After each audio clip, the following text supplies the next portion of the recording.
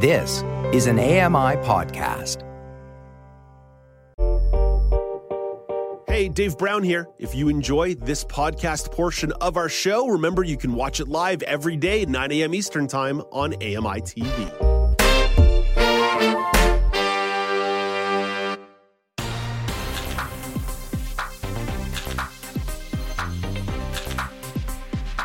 Welcome back. It's Now with Dave Brown on AMI TV. I'm Dave Brown, joined by Michelle McQuigge and Joeita Gupta as part of the news panel. Let's address the next topic.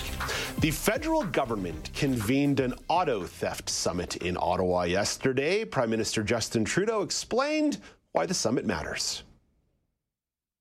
So we're convening this summit because Canadians need serious action.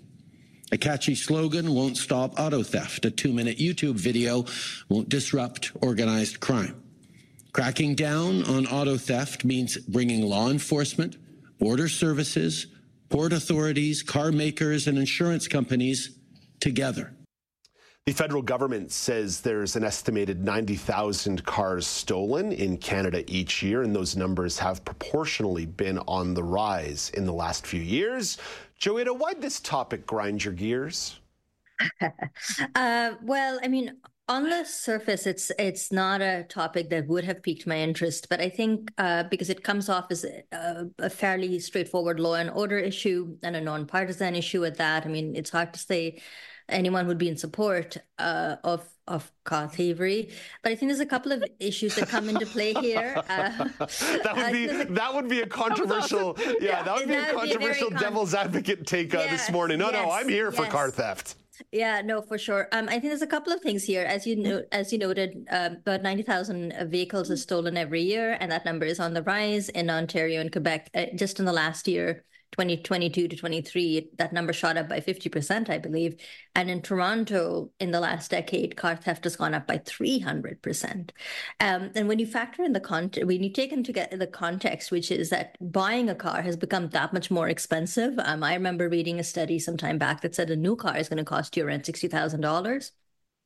And a used car can cost you still quite a bit more, like about 25 to 30,000, depending on the age of the car. This has tremendous repercussions. And granted, the three of us aren't really big on driving, but it is an issue that impacts the disability community. There are a lot of people who rely on having a vehicle and who still require having a car. So I think it is worth considering why this is on the rise, what the political implications are. It's very hard to talk about this issue without considering that an election is around the corner and everyone is gearing up for that. And then having maybe a discussion about some of the solutions is not amiss either. Yeah. Michelle, let's start with the focus. You and I talked about this the day after it was announced, when the federal government, after the cabinet retreat, said there is going to be a summit all about auto theft. And the three of us are oftentimes talking about you have to look at the picture of the Canadian life experience holistically.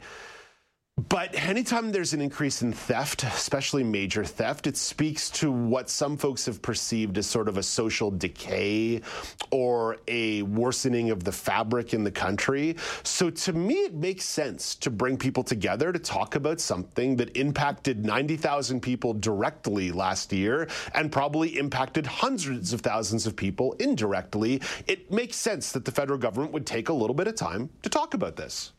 I think so, yeah. And it touches on the other thing that we often circle around on this panel, and that's jurisdiction, and that it does make sense for this government to take charge of getting everyone that needs to be in the room on this one at the table.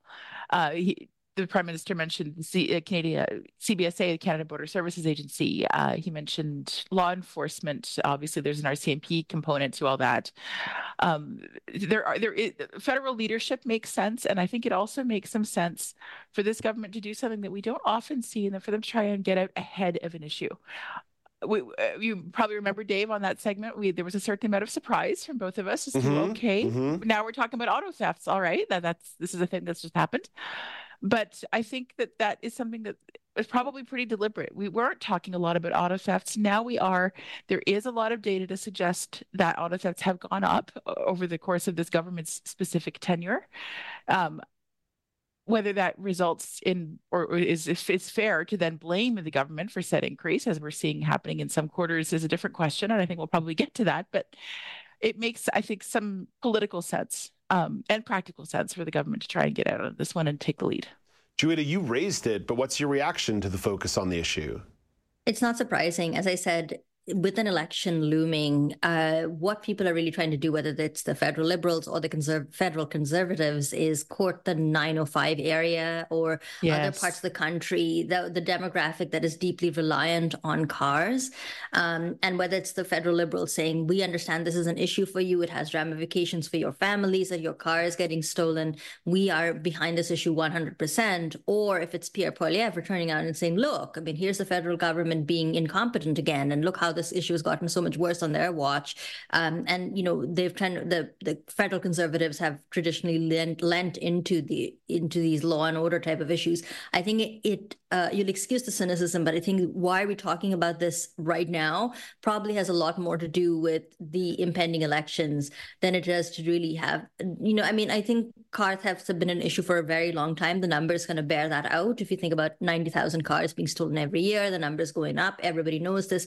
300% increase in Toronto in the last decade. Why were we not talking about this before? Why now? Why is this the moment? And I think it's because the election's coming along and everybody in there is trying to court that demographic, because a lot of studies have shown that if you can succeed in courting the 905 demographic near the GTA and other select areas, it generally predicts success in upcoming elections. I think really it is more a response to the fact that there's an election than anything else. Michelle, I have oftentimes talked about the tangibility of politics, especially in the last 6 to 12 months, that people think there are these tangible issues that you can put your finger on, and hence the blaming and the campaigning and everything around it. But I did think that what came out of yesterday was quite a bit of thoughtful conversation, which I'm never going to criticize. I'm with you. And I thought even some of the concrete measures seemed pretty, not just concrete, but feasible and attainable. We're talking about like some small amendments to the criminal code to catch up to current technology. I'm with you, Dave. A lot of the conversations, hearing people in the room from the insurance world, from the shipping world, tracking port activity, all of these things seem to be steps that make a lot of sense and are actually kind of relatable. And I don't think we see this very often. So that's kind of why I find this interesting, is because we gripe on this panel and outside of it about, you know, governments being too abstract and all this airy-fairy pie-in-the-sky talk about things. Right here is an example of something much more tangible and concrete playing out in a reasonable time frame. This summit was announced, less than a month ago, and now it's happened and it's done, and it seems to have brought about some results. So I find that kind of refreshing, honestly. Yeah, so Michelle, you mentioned the notion of better tracking of cargo leaving ports, because that's been one of the criticisms, that cars are being stolen in the GTA or Montreal area and being shipped out to ports and then shipped out of the country, and that Canada had become a hub for the exporting of stolen vehicles. There was some talk of organized crime, which was interesting. Yep. There was conversation about stiffer penalties inside the criminal code, and that is something that Conservative leader Pierre Poilievre has talked about as well, saying a minimum 3-year sentence for someone who's a repeat car thief. But there was the conversation about technology, Joeita, which I thought was fascinating in the era of keyless entry and keyless ignitions, that there is an element where car manufacturers and law enforcement have not been able to keep up with the idea of hacking.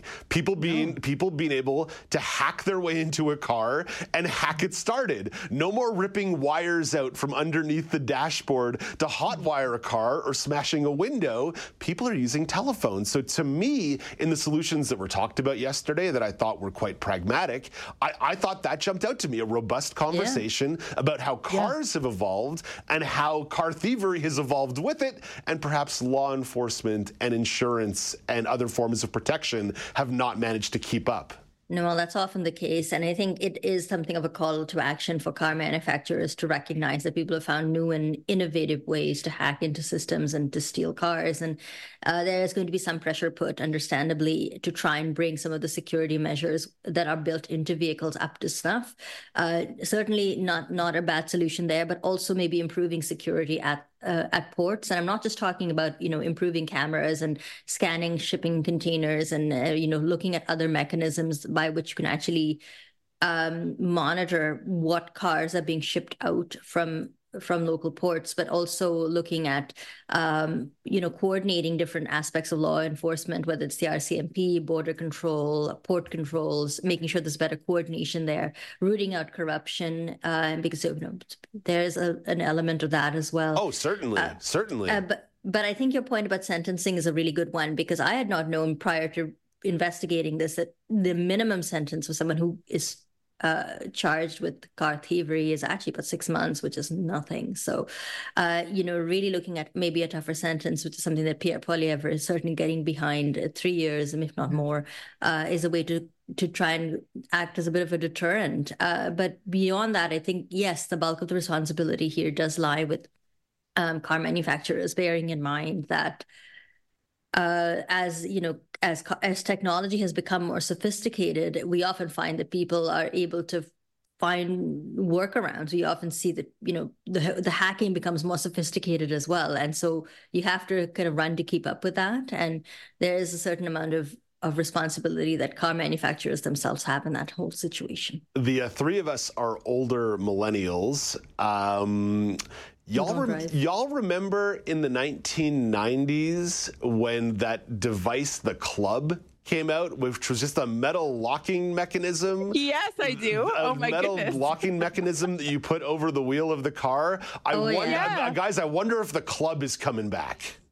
That's hilarious. Or if someone's working on your virtual club, the club app right now. Yeah. No apps. So we got to get away from the hacking. By the way, Anastasia in the control room just said the club is making a comeback. People are installing clubs back on their steering wheel. Amazing. Yeah. I love this. I totally remember this. Wow. It was a blast from the past. New technology and better tracking at ports and keyless entry. You know what? You can't beat a metal and your club. 90s throwback. A metal club. And you get a Chia Pet in your car, too, and you're going to be all set. Okay, let's put this one. Tamagotchi in your pocket. All right, let's pump the brakes on this one. Coming up after the break, the city of Vancouver is dealing with a apparent rat infestation. How big a priority should pest control be for a city? There's a certain obviousness to that, but it's worth a bit of, as they say in journalism, de rigueur. This is the Now News Panel on AMI TV.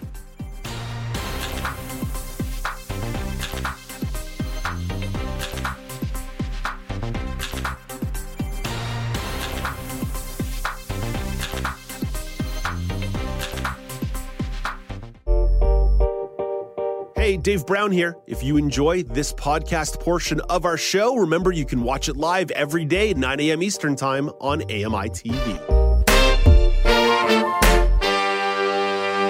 Join us weekly for The Pulse with host Joeita Gupta, who brings us closer to issues impacting the disability community across Canada. Watch The Pulse on YouTube or listen wherever you download your AMI podcasts.